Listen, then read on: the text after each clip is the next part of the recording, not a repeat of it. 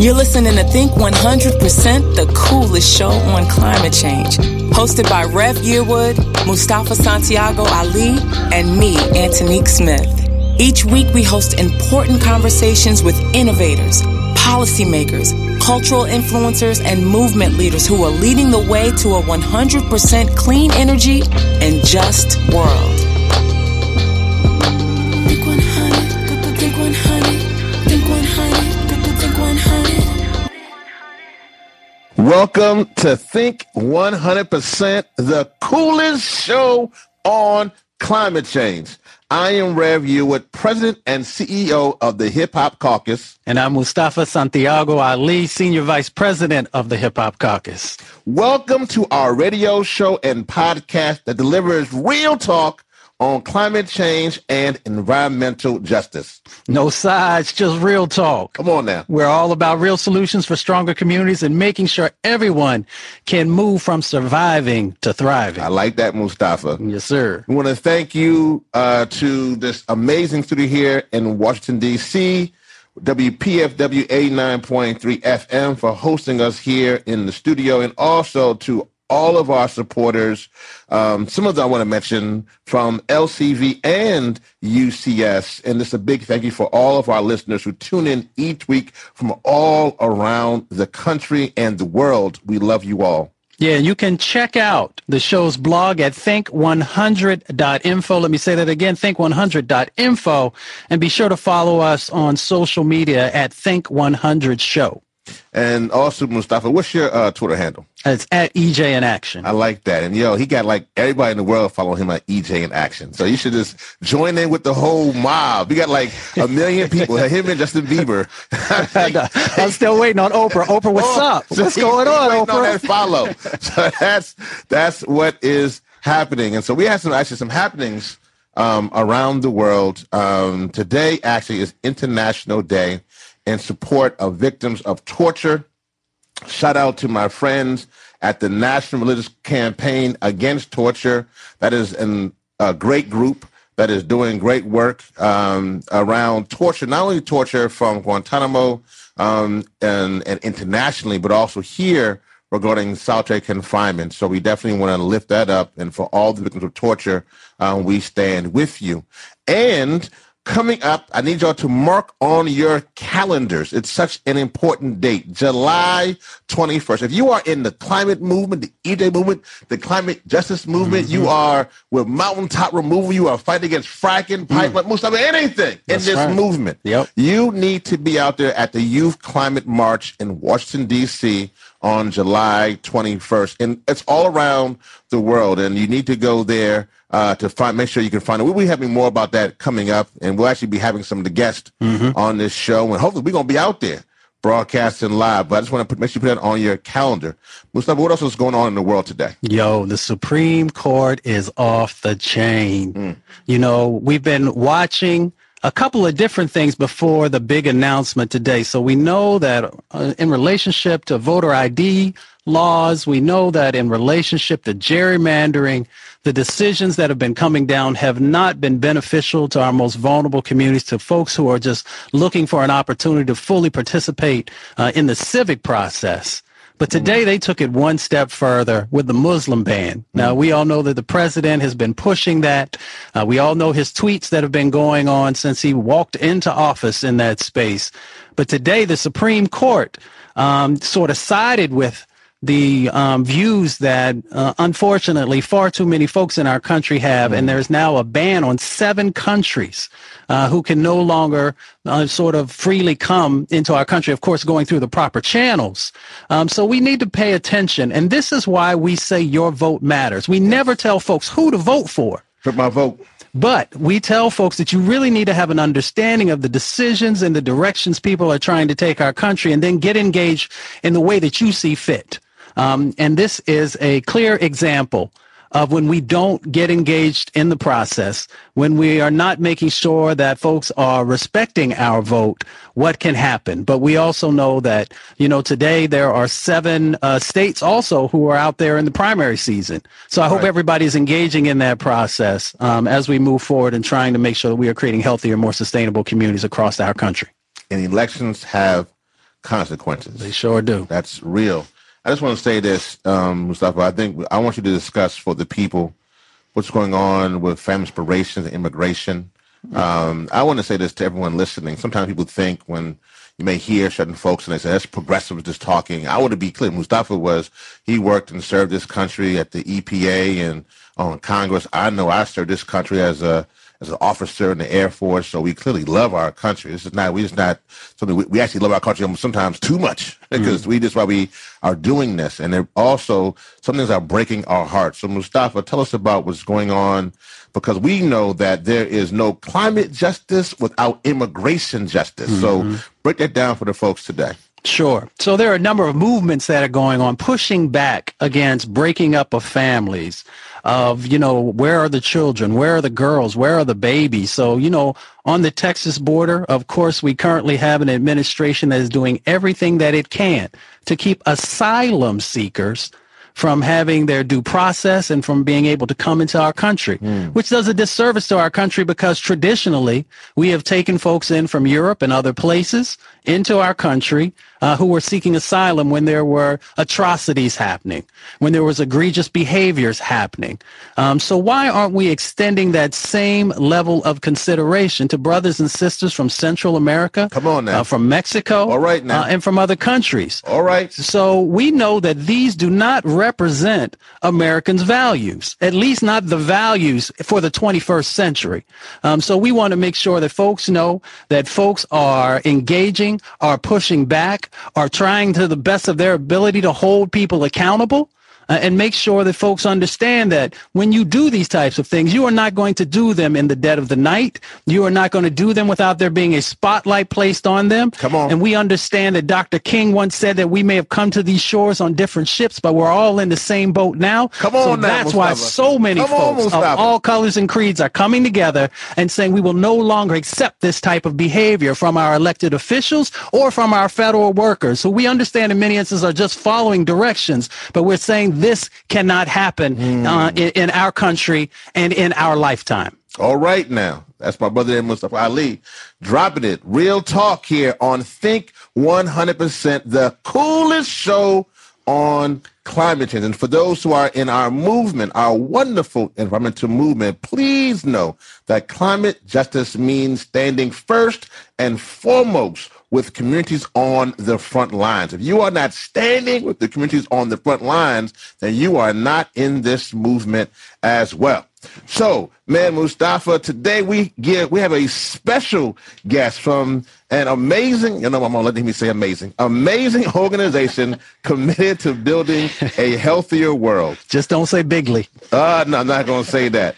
So Astrid Caldas serves as senior climate scientist in the Union for Concerned Scientists. And I hope the scientists are still concerned. We're going to ask her that question coming up. But she focuses on climate change adaptation with practical policy implications. She recently helped to author a report titled, quote, Underwater, Rising Seas, Chronic Floods, and Implications for the U.S. Coastal Real Estate. This report details and assesses by the end of the century, homes and businesses worth more than $1 trillion could be at risk from sea level rise.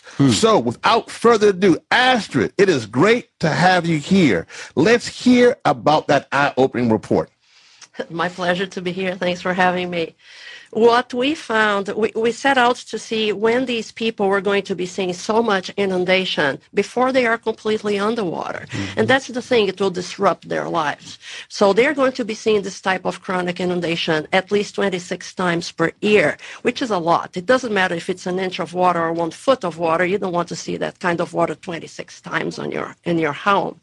And we found that not only towards the end of the century, like you mentioned, but within the life of a mortgage, by 2045, more than 300,000 homes along the coast are going to be seeing this type of chronic inundation. And the current market value of those homes is about $117 billion. So those homes at risk within the life of a mortgage are something that people have to be aware of if they are in the market for a home or if they own a home in these areas that are going to be subjected to this, what we call chronic flooding, which is before they get permanently underwater. And the whole sea level rising conversation, most folks don't really get what's happening in that space. Can you kind of share a little bit for maybe some of the folks who are newer to this conversation? They may have heard some false narratives and maybe don't have the real talk that I know you're going to share with them. Talk about real talk. If you want to find something to contest and to say it's not true, it's not sea level rise or global warming for that matter, because we have hard data, we have measurements, we have things out there that are measuring these things. And we know that the atmosphere, the air around us is warming up. And we know that the sea level is going up. The sea is getting higher and higher. And that is because a lot of the heat from the atmosphere goes into the ocean. And the ocean, hot water expands. So as it expands, it has nowhere to go but up. So as it goes up, it creeps more into the towns on the coasts, and it reaches farther in, and it starts flooding more with every high tide, which is what chronic inundation means. And so, Astrid, one of the things here that's so important to understand, if you can kind of really bring this for, we have a lot of young people who are listening to this show, right? This is the coolest show on climate change. Of course. We got a lot of young folks who are tuning in, and this is as Mustafa said, this is their first time getting engaged. You're talking about sea level rising. You're talking about literally 20, 45, and by the end of the century. A lot of young folks who are 20, 30 are doing the math, and they're saying, well, if I have a home on the coast, if I'm on the East Coast or the West Coast, and this is when I'm in my 30s, 40s, 50s, 70s, I get older, you're talking about catastrophic destruction. What does this report mean, not only for these young people, and what can our country do about it? For these young people, it means that they have to be super aware of what the future can bring. And this risk to our coasts is something that, because we love the coast, everybody loves being by the water. So people tend to go there and want to have a home there. Well, if you're going to invest your life savings into a property, that's going to be your biggest asset. You want to be aware of these risks. You can look at our maps. We have interactive maps that you can check. I can share the website. It's pretty straightforward later on. But if the trajectory that we are on right now in the terms of the rate of sea level rise that's happening, by the end of the century, we're going to have up to 26 inches of sea level rise. Wow. That Explain, is a lot. for folks to understand what that means. They may just hear 26 inches. They may say, well, 26 inches, that's not that much. Explain what that means as far as sea level rising and the catastrophe that will cause to not only to those on the coast, but to those who are further inland. A lot of the locations, a lot of the coastal cities are within a foot of sea level rise. So if you have 26 inches, you're kind of flooding a lot of the area of those cities, of those coastal towns. Florida, certain areas of the Hampton Roads in Virginia, areas here in the D.C. area, in Baltimore. The eastern shore of Maryland is one of the top places that are going to be seeing this kind of inundation. They are very lowland. So if you talk about 2 feet, when you're standing there, it says, it's 2 feet. I'm here.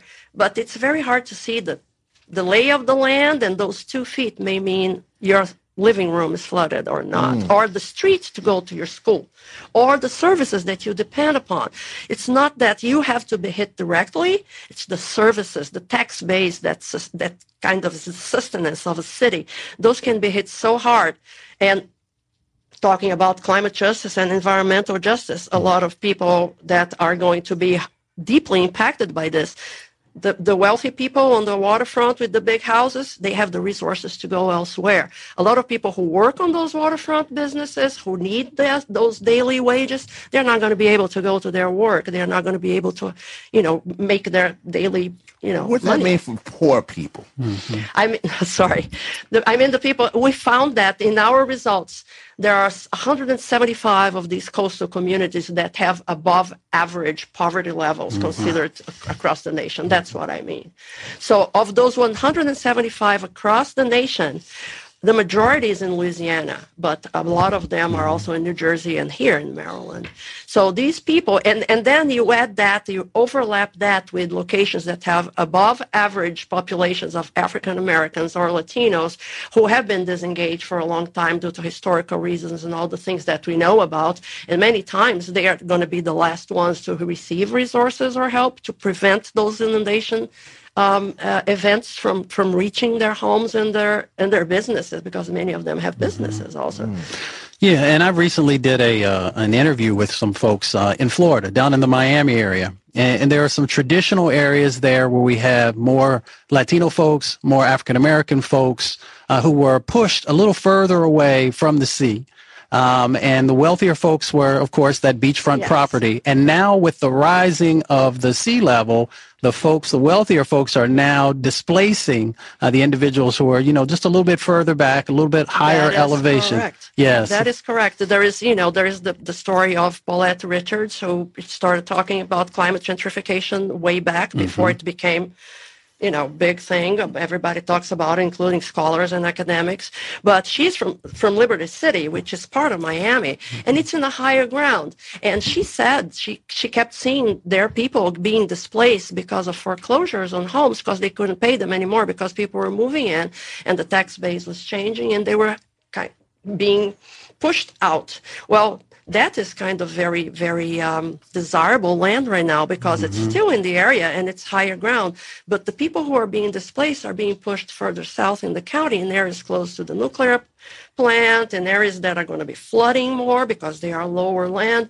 So that's what when she really saw it coming, and she's still very, very active, and she is a fighter. And I just like to give a shout out here to her. And then I also think about many of these coastal communities where folks of color are, and how I recently had a conversation when I was in Florida with a representative from the insurance agencies, and talking about the difficulty that folks will have in the future in being able to purchase insurance to protect their property. Can you talk a little bit about the sea level rise and how that might impact people being able to, have insurance in the communities that you're focusing on?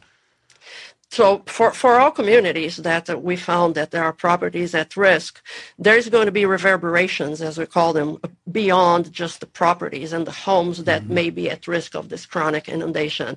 It's going to be their own value. It's going to be the mortgage market that may not be willing to do a mortgage on a home that may not sustain its value throughout the years. There are the impacts to the tax base when people start leaving, like I saw in the Eastern Shore of Maryland, homes abandoned. People just up and leave. They cannot sell their properties. It's not worth anything anymore. They can't pay their mortgages, so they just up and leave. So the cities, the towns really suffer a big impact. And we interviewed several people in the industry, the mortgage bankers, real estate market, and insurers, and they all see this coming. They are seeing, they're seeing it coming, and they know that something needs to be done. There's really action in terms of policy and in terms of more awareness that all these players, all these actors in this market need to be paying attention to. Yeah. Rev, I want to just bring in a new concept for folks as we begin to transition. So in many instances, we talk about frontline communities, those communities that normally are close to sort of those polluting fossil fuel facilities, coal-fired power plants, so forth and so on. I think that folks should also think about frontline communities in reference to what we're discussing today, of being vulnerable from sea level rise, especially our most vulnerable communities who can't escape, as you shared, from these impacts that are coming. It's very, very similar to folks who can't get away from an incinerator, can't get away from these other petrochemical facilities, so forth and so on. Yeah, it's a very, very, very important aspect of this environmental justice and climate justice movement is to be aware that equitable resources, equitable solutions, and not leave the people behind. Everybody is entitled to having a good life and to having the resources that they need to keep their assets and keep their lives going. It is. So I want to ask, so actually I have a question. So if you're tuning in, you're listening to Think 100%, the coolest show on climate change. And you're listening to Astrid Caldes, who's the senior climate scientist at the Union of Concerned Scientists. And she has affirmed that the scientists are still concerned. Very much so. Very much so. So that's important. And so I actually want to ask you two questions. Yes. One, as you know, this is very important. When UCS was created, it was created, I believe, in around 1969. Yeah, it's going to be our 50th anniversary. Come on now, next come year. on now. So I know a little bit of history now. U.S. for 50. And I bring that up because UCS was created around this idea with students and teachers who are concerned about science and nukes and how our government was using that. Correct. All right. That was their concern. But the time frame of 1969 was that at that time, we had just elected President Nixon.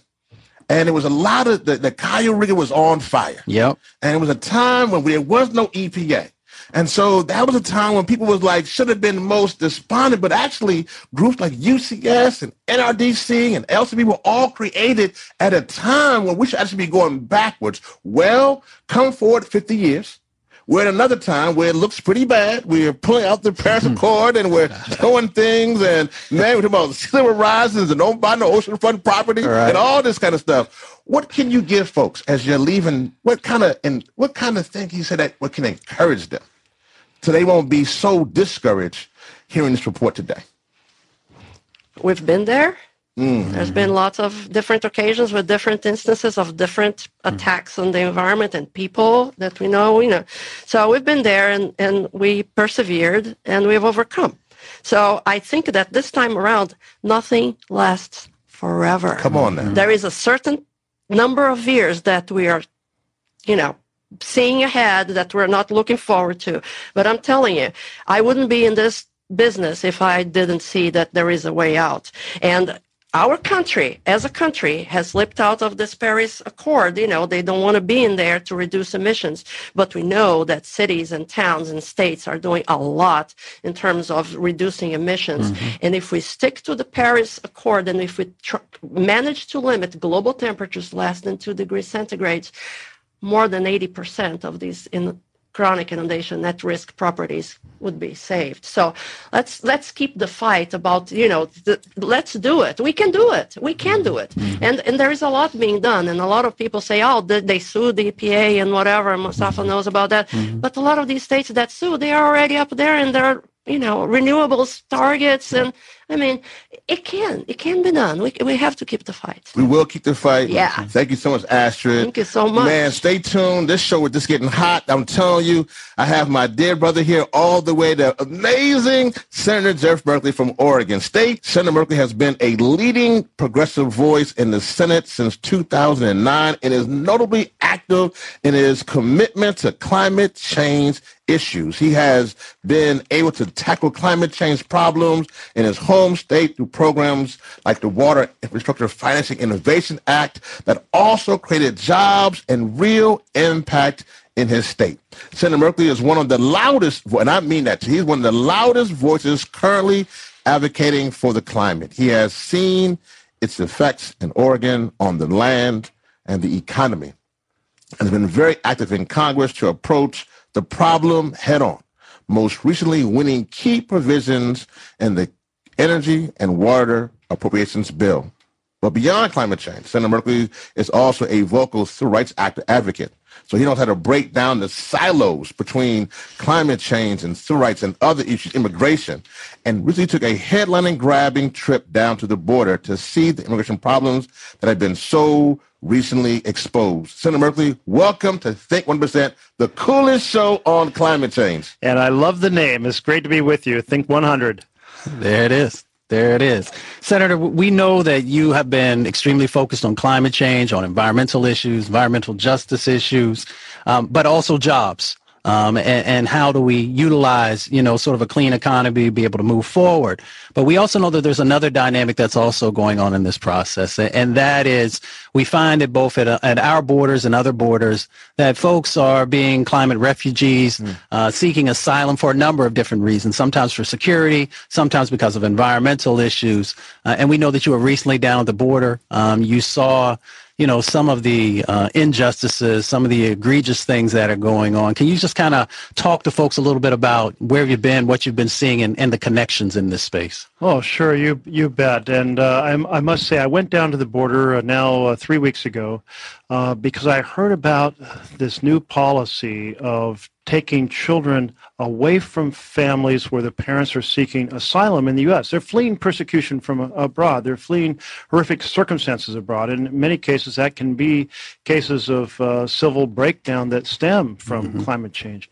For example, what we've seen in Syria is a situation where an extended drought, changing climate, drove people to the cities, disrupted the economy, and created enormous frictions that turned into a civil war. And I was just over in North Africa to check in on several countries that were having mass famines and some 20 million people at risk of starvation in places like Somalia and South Sudan and Democratic Republic of the Congo and so forth. And there you see a combination of factors. You see corruption, you see civil conflict, and you see climate change adding to the tensions and fight over resources. So it's really is a driver of a lot of the challenges we are seeing in the world right now, and it's at an accelerating rate. Senator, first, let me say this. For those who can't see this, I had to describe this for you, and you can go online and watch it online at think100.info. But listen, this is not only this is not only the coolest show, but man, Senator Brooklyn is giving a run at your boy, Senator Booker right now as the coolest. My money's on Senator Booker right now. You know what I mean? Because when he came in, Senator Booker didn't put the hat on when he came in. Senator Booker is rocking the fitted. And so that's very important for Corey, all the young folks around the country and the land. He lets you know he's with young folks from the gate. So thank you for that. So y'all have to go online to think100.info to check that out. But Senator Murphy, for folks who don't know you, I think let me take a step back because I think that I know you, Mustafa knows you, and we want to thank you for your service. Yes. But we have this show is across the land. I know there are folks back in your home state of Oregon who are listening to this. So maybe if you could just why is this issue regarding climate change important to you? And growing up in Oregon, why did this one capture what do you see different now, and why is this a commitment to you on this issue? Well, in my home state of Oregon, you see the impact of the changing climate everywhere. I like to call it climate chaos because it reflects how powerful the changes are. It's just not a little bit of change here and there. One is in the pine beetles. The pine beetles, it's not cold enough to kill them in the winter, so they're doing great. The beetles are doing great, and the pine trees are dying.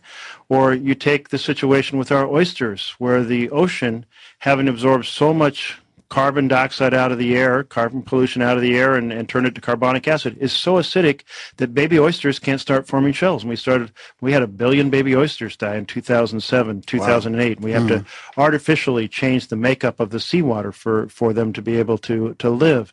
Or you see the forest fires last summer, stretching from Montana across through Idaho, Washington, Oregon, down to California.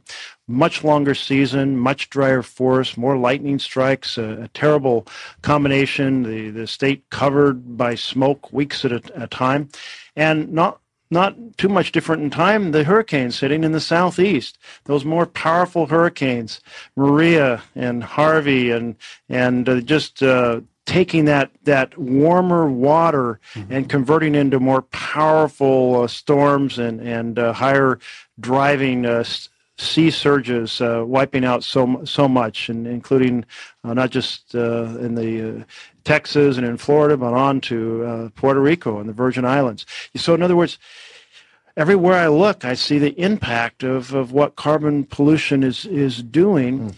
And it's important to remember, it used to be that you would hear folks say, well, this is just a bunch of folks doing computer models in some ivory tower somewhere. And no, this is facts on the ground, And rural America is right in the target zone because it's hitting forestry, it's hitting fishing, and it's hitting farming.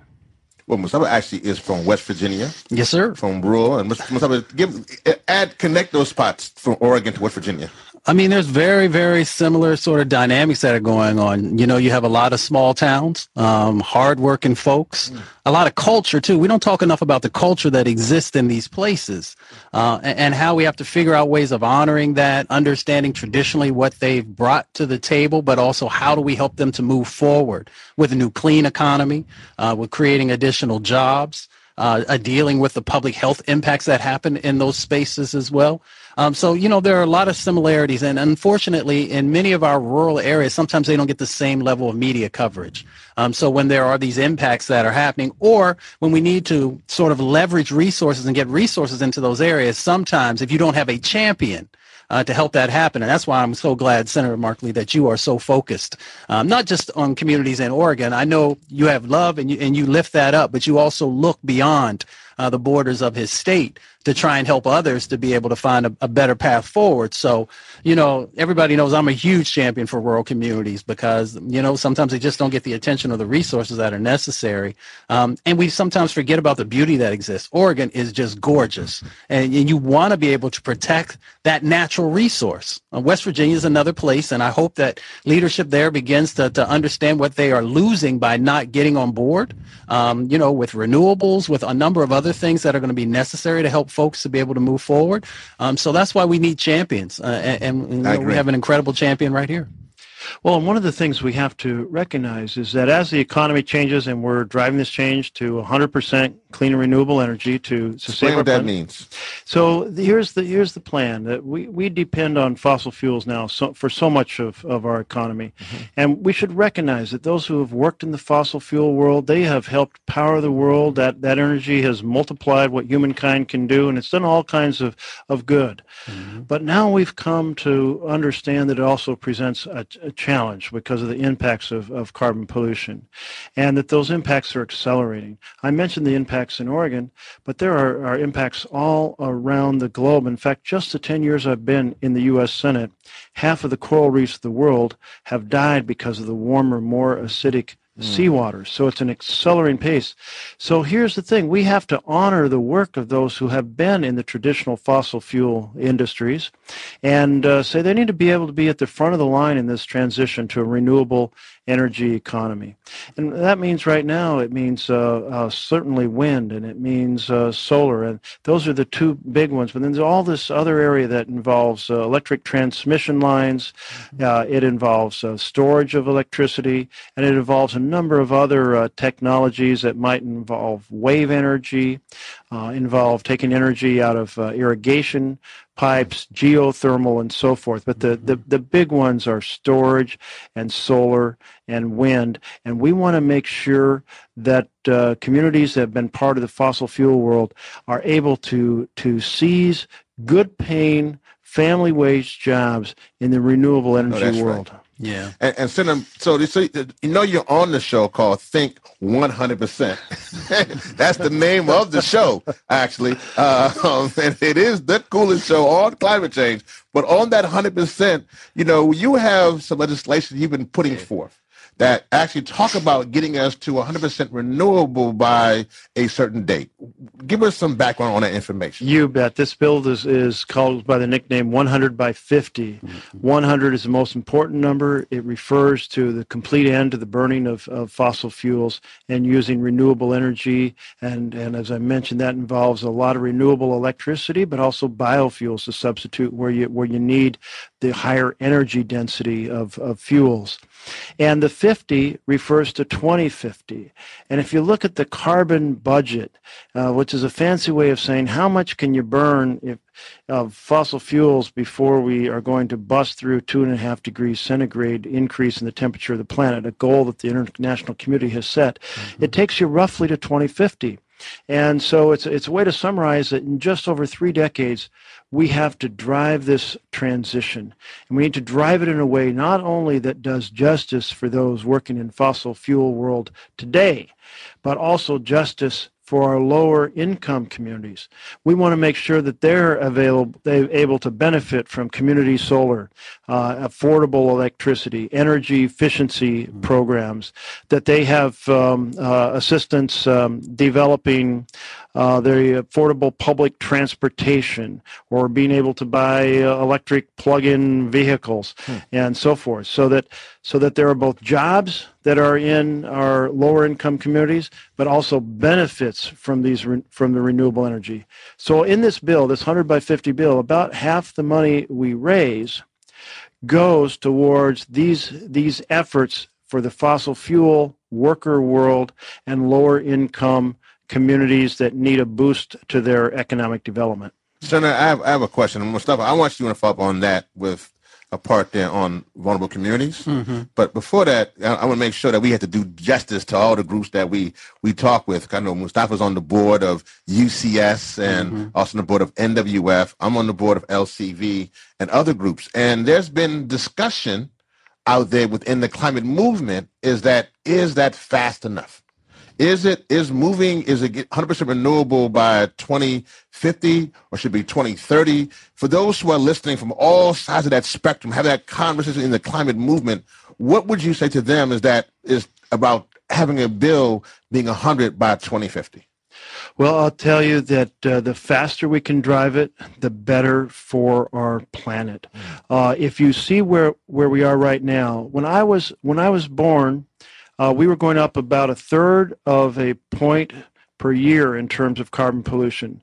And so it took 3 years to add one part per million of carbon dioxide in the atmosphere. Now we're at about 2.5 points per year. In other words, it's going so much faster than it was before. So instead of slowing down global pollution in carbon, we are still accelerating. So let me just put it plainly, we're in big trouble. Mm-hmm. And we have fossil fuel industries around the world that are trying to preserve their wealth by continuing to emphasize burning fossil fuels and stop a transition to renewables. And I understand that they have a big investment. They want to protect it, but there is something bigger than that. We only have one planet. That's right. Come on. One planet. That's right. And so we've got to make a success of this, and that means right now, where the federal government is not going to hear my 100 by 50 bill tomorrow, but we're working on that. We have to fight at the grassroots level, and so various groups, and you mentioned some of them, and let me throw in the Sierra Club, are really trying to drive this grassroots 100% movement, where a city commission, a county commission, a university board or a community college board, the board of a place of worship, they do 100% resolution, and they say, we are going, in our use of energy, we're going to get to 100%, and they lay out a 2 or 3 year action plan. This year, we can change our change our hot water heater to electricity. Next year, we can change our gas furnace to a heat pump. Tomorrow, we can sign up for green electrons if our utility provides green electrons. Next week, we can change our light bulbs and conserve. I mean, there's so many things that can be done. And this is in some ways much more powerful than sitting around saying, well, the federal government will take care of it. This because it educates people. And so to everyone out there, I just want to say, think about some organization you're part of. Are you a student at a community college or university? Are you a member of a religious community? Are you a citizen in a town or a county? Well, you can take this issue of 100% resolution to any of those boards and insist that they debate it and consider adopting it along with an action plan. That's right. And going to the question you had raised, Rev, for our frontline communities, we know that they are the places next to coal-fired power plants. We know that they are the ones next to these fossil fuel facilities, whether we're talking about petrochemical stuff or a number of the other plants. So for them, it's the urgency. What does that mean, Mustafa, when you say next to? What does that mean? Literally, when we talk about frontline communities, when you get down in Texas, and Louisiana, you literally have communities that can reach out and touch either the fence or in some instances, as I've talked about. You mean next to, or like 80 miles away next to? No, when I say next to, I mean next to. And I always encourage folks, whether it's our elected officials, business leaders, those in the philanthropic family, go and see what these folks are dealing with. It will help you to better have an understanding of why there is this urgency of the moment, if you will, which this urgency of the moment has been going on for decades now. But you go to places, and folks around the country have heard me talk about the Manchester community in Houston, Texas. They're in the Ship Channel. Those folks can literally stand on their back porches, reach their arms out for some of the houses, and touch the piping that exists in these facilities. Now, that's not always the case. Sometimes it may be, 50 yards away or whatever the situation is, but that is still way too close. And so I say that when the work that Senator Merkley is doing and others in trying to move this agenda forward, along with help from the grassroots organizations and others, public health organizations, so forth and so on, is that our frontline communities get double and triple whammies. They get the whammy of the emissions that are coming out of the plants 24 hours a day, 7 days a week, 365 days a year in some instances. They get the whammies also from these storms because of the planet warming up. And then they get another whammy when they're being displaced and they're trying to figure out a way to come back home where they no longer, as we talked about in the segment before, their homes are no longer worth a value.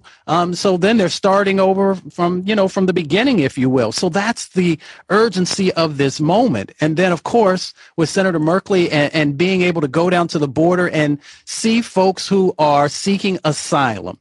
We are going to have that situation happen more and more if we don't get it together. And it's going to be from the climate side. People trying to get to water. People trying to escape from sea level rise. People trying to escape these heat zones that are developing. And so many other things. So that's why the work that the senator and others are doing is so critical. We do not have time to wait.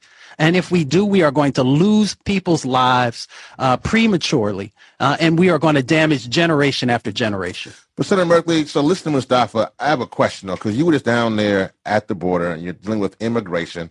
Our movement has a tendency to put things in silos.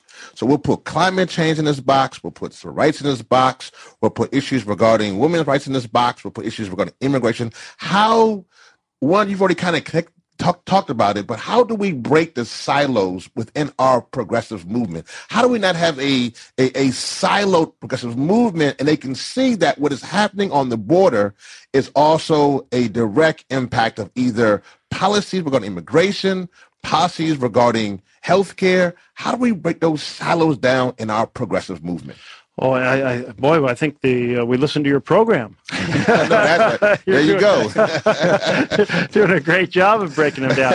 And you think about how, for example, many of the folks who are fleeing to our southern border right now, they're escaping drug violence. Mm-hmm. And that drug violence, those drug cartels, where do they get their money? It's from the American consumer of drugs. So it's not some kind of remote, unconnected sort of thing.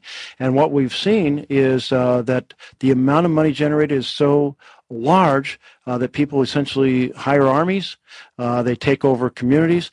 I want to tell you about this woman that I met down there at the port of entry, at Hidalgo point of entry. And so I had heard that there were families out on the bridge who were being kept from bringing their asylum claims into the U.S. 2 weeks earlier. And so I wanted to go out on the bridge and see them, and I had gone back with a congressional delegation. And they say, oh, well, you can go out on the bridge. There's nothing there to see.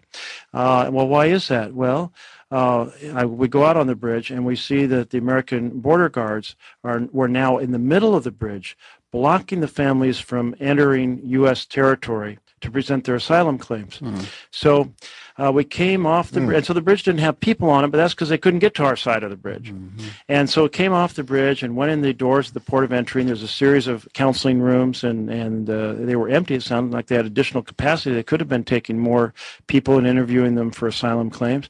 But I said, well, is anyone here you're holding starting an asylum claim? They said, yes, we have a woman here. So they brought her out, and she came out with her little 2-month-old baby, and she told me her story.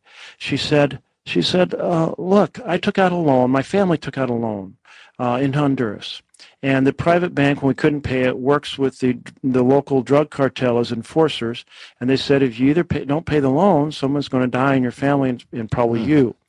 And she thought she was safe until she delivered her baby. So with 1 month to go, she fled to the U.S. And she went through Guatemala. She went through Mexico, all kinds of trials and tribulations. She delivered her baby en route. And so she arrives, and she has this beautiful little girl named Andrea in her arms. And she told me it was 65 days old. And I said, how did you proceed to get across that pedestrian bridge to present your asylum claim when I'm out there seeing our border guards turn people away? And suddenly she got a big smile on her face. And she said, well, I tried to come across time and again. I was rebuffed. And then I saw that in the vehicle side of the bridge, there were people out there washing windows for tips. So she said, I went and asked if I could borrow a squeegee. And somebody gave me a squeegee, and I started washing windows and worked my way across that whole bridge to the American side, and until she was at the door and could present her asylum claim. And I tell you that story just because that drug cartel back where she is in Honduras it meant business, and after she left, they instead killed her uncle, and so it was very real concern. But that cartel is funded by the money from Americans buying drugs. So we can't just say it's like some foreign, disconnected force. And so you also have issues, for example, Central America, you have a lot of fishing. The fishing's being affected by the warmer seawaters, the more acidic seawaters, the loss of coral reefs that are major places where a lot of fisheries have a key piece of their chain of production. So coral reefs are central to fishing around the world. The more you look, the more you see the links coming from every possible direction. Senator, I have to ask this question because as you tell that story, my heart breaks because, as you know, for people of color, we had a place in Africa that was called a point of no return. That was for slaves, and now we have a place in America called the point of entry that seems to be as disturbing. I actually want you to speak. I know some folks tuning in right now, you're listening to Think 100%, the coolest show on climate change, and we're sitting here with Senator Merkley from Oregon, and I want to ask him this question because as we're having these conversations, this issue is not about Democrat or Republican. It's about humanity. I personally, when I signed up to be an officer in the Air Force, I didn't sign up. Listen, I got two boys who I knew very much that if I was giving my life, that my boys would never see me. I didn't sign up to fight for Democrats or Republicans. When I took my oath as an officer, it wasn't like, okay, I'm doing this only for the Democrats. I'm only doing this for folks in blue states. I'm only doing this for folks in the red states. I signed up for this country so that these kind of things would not happen. And people, I don't care who you are, rural, urban, Republican, or Democrat, people's hearts are breaking. Seeing what we are doing to families, seeing what are in action on climate change. So this is just not as an American, but this is just who you are. If you could just speak to Americans right now to give them some hope about what we can do, what would you want to tell them? Well, I'll tell you, we are really in the abyss right now. We're deep in a hole, and I say that in terms of fundamental values being challenged. Think, for example, of Lady Liberty. And Lady Liberty holds up her torch and says, "Some of you're tired, you're poor, you're huddled masses, yearning to breathe free." And now there's a new inscription. It says, "If you're fleeing persecution abroad and you wash up on our shores, we'll meet you with a pair of handcuffs, we'll throw you in prison, and we'll take away your children." And now the president has proposed changing that. And he's proposed internment camps for families. So it's not just handcuffs for the parents, it's handcuffs for all. Or let us take the general vision of our Constitution. It's all about written for we the people so that we'd have decisions and bills and laws that reflect the will of the people. But President Jefferson said to have that happen, you have to have political power distributed equally among the people. That's right. And of course, there were some big holes in our Constitution we've worked to rectify over time so that every person in our country gets to fully participate in our democracy. But his point was that if you had a concentration of power, you would get laws by and for the powerful, not the people. But what do we see today? We see laws by and for the powerful. Last year, we saw a good part of the year spent on trying to undo health care, eliminate health care from some 30 million people. We saw a tax bill that borrows $1.5 trillion, and it doesn't help with housing or health care or education, living wage jobs. Instead, it gives it away to the richest Americans. We saw the theft of a Supreme Court seat in order to keep in place Citizens United, a Supreme Court decision that allows the powerful to spend hundreds of millions of dollars in campaign every cycle so that they can create and basically control, be the puppet masters of the House and the Senate. So this is the challenge. We're in this hole, but when you're in a hole, if you look up, you're going to see at some point some blue sky. Come on now. You're going to see that blue sky, and you're going to just have to say, we have seen other dark moments in our history where we have found we are way off the path. We have stumbled into the briars, and we are going to find our way out of it. And that's what we have to do now. I know that's right. Yeah, I like that. Okay, I know that's right. I had a Martin Luther King moment there for a second. Senator, we wouldn't be the coolest show on climate change. And, we often talk about culture in many different ways. So we know that you have to enter into some challenging situations sometimes. I'm curious, what is the artist, what is the song that sometimes maybe you pull on to give you that inspiration, to get you fired up, or to just be able to, be about it? Oh, boy, I tell you, I'm sitting here on a show with the Hip Hop Caucus, and I'm about to talk to you about Alan Jackson. Wait a minute now. I'm down country, bluegrass, everything. I was raised on it, so we can get into it. Go ahead, sir. Well, he has this. One of his songs is "Little Bitty," and it's just about being satisfied with the little things in life. A little bit of love, a little bit of care for child, grows up. And it's all right to be little bitty. And, you can take that to the philosophical end of simple living if you want, or you can just enjoy the fact that you don't need a lot of material goods if you have relationships in your life. So I'll just throw that as an example of a little country tune that sticks in my head. Excellent. I think that's fantastic. So I listen, you hit the culture. Before you leave, I do have one thing. I can't let you out of here, because I know we've been talking, and Mustafa didn't bring this up, but you probably should have brought it up because he works with the EPA. Oh, yes, sir. There is a campaign out there that I know not a campaign you're a part of, but it's a campaign out there called Boot Pruitt. And so for those who are listening, I know you've been just aghast at this, seeing what's going on with the current administrator. What can folks do to kind of fix that? 'Cause that just seems like, man, we should have clean air and clean water. Yeah, we're talking here about Scott Pruitt and the enormous damage he's doing. When you think about the good folks at the EPA, those career folks who are trying to fight for clean air and clean water, they're taking some very complicated situations with a lot of different types of toxins and pollutants and finding a way to improve the economy at the same time as they're reducing the things that hurt us, the pollution that hurts us. And that takes, I think about it like building a house. You need a lot of experts from a lot of angles, like the equivalent on a house of building a foundation. You got to have a plumber, you got to have an electrician, you got to have somebody put the roof on, knows the windows, etc.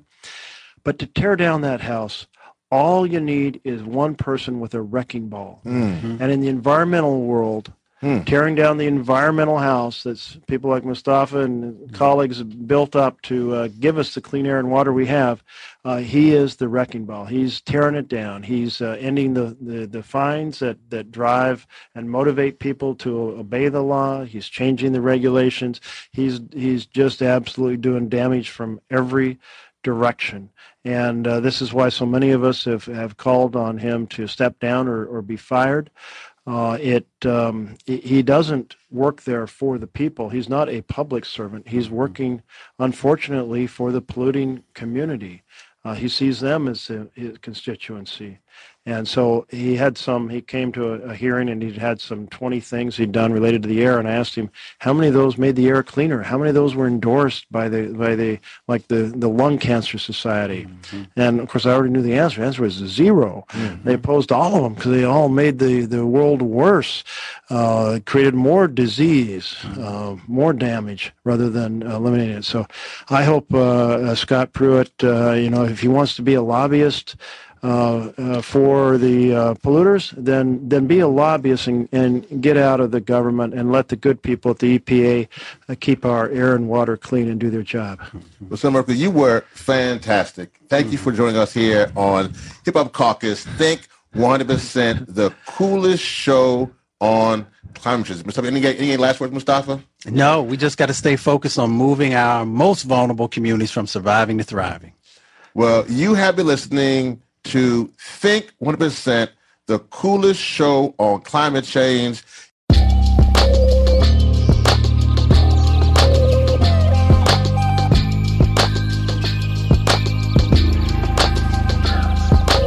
Thanks for joining us this week on Think 100%, the coolest show on climate change, a Hip Hop Caucus platform. Let's keep this important dialogue going. Be a part of the conversation by following us on social media at Think100Show and at Hip Hop Caucus. Visit our website at think100.info for blog content, information on upcoming events, or to connect with us. If you enjoyed the show, please subscribe wherever podcasts are available so you'll never miss an episode. Rate and review us or simply tell a friend. Climate change impacts all of us, and if we think 100%, we can achieve a 100% sustainable and just world together. Think 100, think 100, think 100, think 100.